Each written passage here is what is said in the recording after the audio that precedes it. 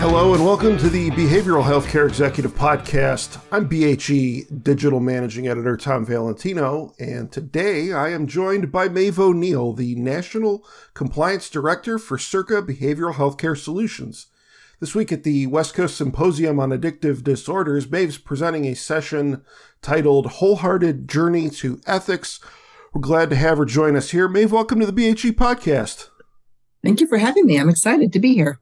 Absolutely. So you started with Circa fairly recently. Why don't you tell us a little bit about that organization and the work that you're doing? Yes, thank you. So Circa Behavioral Healthcare has been around in California for a few years now. Devin Wade is our founder and CEO, and I've known of Devin for probably over 10 years. We both worked in the treatment field for many years all across the country. And he started this consulting company and has an amazing group of people based in California serving many, many treatment organizations there. So when I was looking for my next opportunity, he and I connected and he said, hey, why don't you help us take what we're doing into more states across the country, given contacts that I know and my dream to build the best compliance programs in behavioral health. So he and I have been able to join together, and I'm so excited to join his amazing team and hopefully get more people to follow this amazing framework that he's developed. Okay. So while you're new to this role, clearly have a lot of experience around compliance and ethics and a lot of these other issues that affect behavioral healthcare organizations. What do you see as being some of the biggest ethical issues related to behavioral healthcare that you're currently navigating and are on your radar at the moment? Oh, it's hard to almost choose, the top few. I feel like there's so many challenges with so much growth and so much change, and from payers to regulators to client presentations, there's just so many things that can certainly be a challenge, which is why I think a place like Circa can be such a gift to treatment organizations who have enough to do every day just to take care of the clients they serve and their families and referral sources, and then run a program, whether it's outpatient or residential or inpatient. So an outsourced compliance team like us can take the compliance stuff off of them. So our goal is to be updated on the latest regulations, any legislative changes, any policy needs, whether it's Joint Commission or CMS or state licensing and accrediting bodies. So we can kind of be your eyes and ears and your brain and kind of do this for you. So obviously, there's always work to do in all of the elements of compliance. But I think the three biggest, if I had to choose three biggest challenges, one is just the staff. We're all tired from COVID. We're all, I think, a bit burned out. Treatment centers have undergone huge amounts of stress over the years with all of this change and growth. And I think people are just needing more support and resources every day in the work they do. Our teams have high turnover sometimes because of that burnout. People are leaving their jobs. They're not staying long because when burnout happens and people leave, then our jobs, people that are still there, have twice the job to do. So it just sort of piles onto itself. And then that, I think the third problem is the cultures in our organization. Sometimes then can become a little toxic, can become a little bit disconnected, and they're no longer a culture of quality, safe, compliant care. They're sort of in survival. So I think those are probably my three biggest concerns that I see from people I work with. So if you're at the executive level and you're assessing the well-being of your staff, what are some warning signs that you should be aware of that it might be time to reevaluate how you're supporting employee well-being? Obviously, if you've got high staff turnover, that would be a pretty clear red flag, but you could also have issues with folks who are staying within the organization as well. What are you looking for there? Well, I think it's a couple things. The first thing is hopefully don't wait until the warning signs show up, but let's pay attention to what they are. But in compliance, the first goal is to be preventative. So what do we have in place to prevent all of these issues or ethical problems? Much like you prevent a negative outcome with a fire, you do fire drills. So what are you doing to really look at these issues, I think, in a preventative fashion, looking at what does our say about well-being in our workforce? Does it exist? Is it part of our annual planning? Is it part of our risk assessment that we've done? Is it part of our monthly metrics that we track? I often ask executives, do you track your burnout of your staff? Do you know the turnover rate? Do you measure your culture in some way to know that people are having issues? Many of us do staff surveys or staff exit interviews. Well, let's look at what that data is telling us. And are we then making improvements based on that information that we're getting back? Sometimes it's in compliance, we call it kind of check the box. We did the survey, we did the interview, we have the data, but what are we doing with it? Maybe not a whole lot. So the more we can just get people to use all the time they put into these activities, let's use data now to look at the themes, look at kind of the trends, and then put in the things that can actually address the problems. So if you're being proactive and you're assessing employees, you're checking in with them, you're trying to get ahead of potential issues before they become major problems within your organization. What are some things that you can do as an organization to help your employees to develop that individual resilience and keep themselves in a healthy headspace, so to speak? Yeah. Well, the first thing we can do as organizations, I think, is to just acknowledge it, just to sort of say, we know there's a lot going on. We know there's been turnover. We know we're stressed. Maybe we've had a really high census for a long time, or it's particularly acute clientele, or regulators coming in, or issues or incidents or things happening. Let's just acknowledge it and talk about it. Sometimes we avoid those hard conversations. So let's just talk about it. Let's acknowledge it.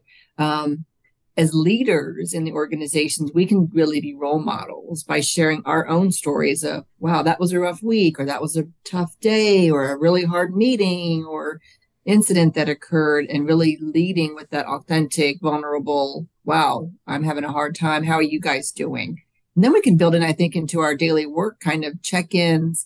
There's neat apps some organizations are using these days. Some people are using yoga sessions or meditation or mindfulness in meetings. There's lots of things you kind of integrate into daily work, I think, that can make a big impact as well.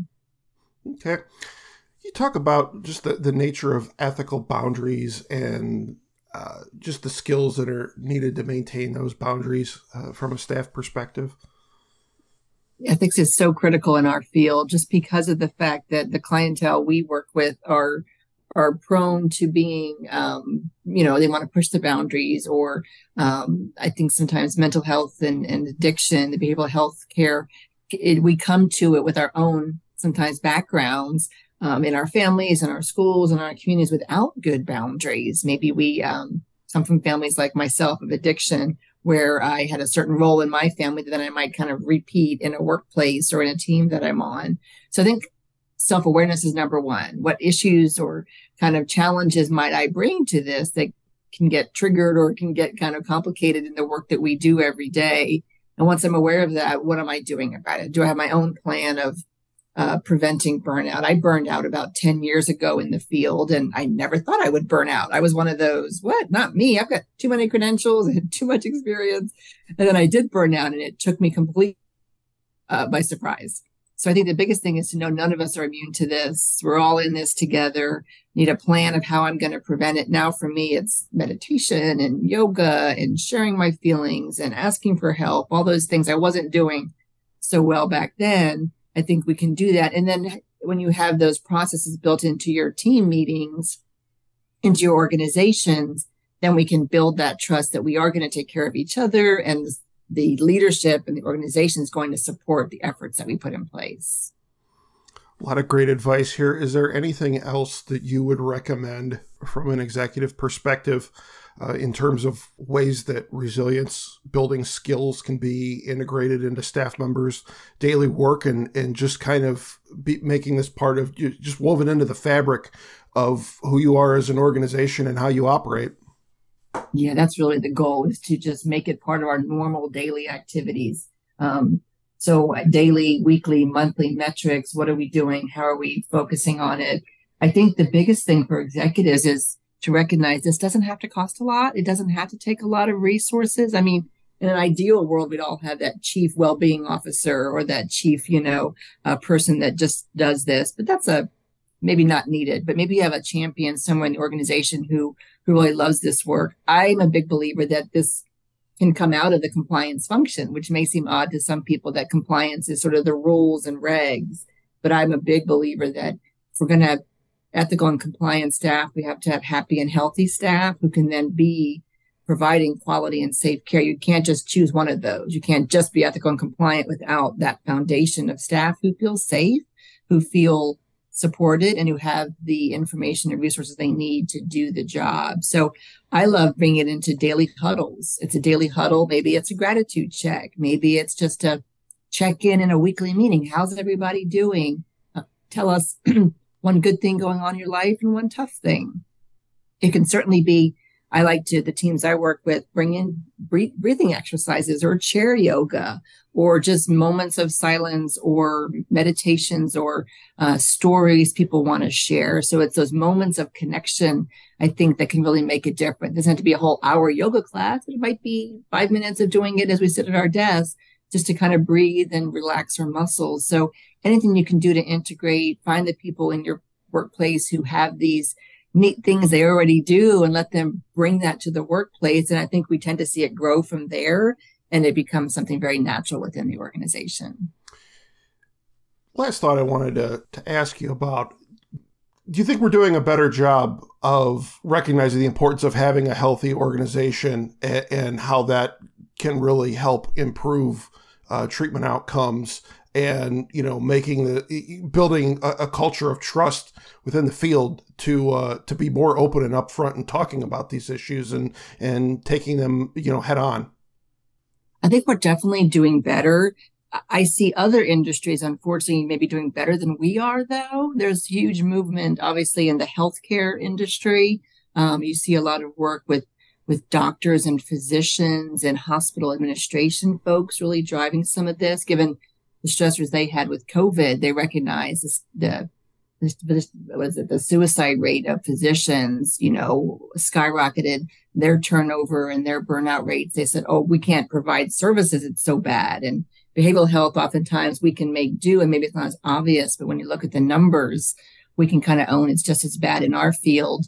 I'm a big proponent of building in high reliable principles in our organizations and other fields like education and the military and manufacturing and construction. They're doing high reliability. And I think if we can bring it to our organizations, we can definitely make an impact, because we really should be the leader in this. I think we should be the ones leading the well-being movement, not sort of the last behind, because if we think we've already got it under control. But the reality is, once we acknowledge it, we have the resources, we have the people who really can do this well. It's just a matter of being willing to, I think, acknowledge it and then assess what we need and then put the things in place and then sustain them. It's not going to be difficult for us because we have the right people around us to do it. I think that's a good note to wrap up on. Maeve, thank you so much for joining us. Appreciate you taking the time. Thank you. All right. As a reminder, you could subscribe to the BHE podcast on Apple Podcasts and most other podcast listening platforms. All past episodes of our show are also available on our website, behavioral.net. Our thanks once again to Maeve O'Neill for joining us. I'm Tom Valentino, and this has been the Behavioral Healthcare Executive Podcast.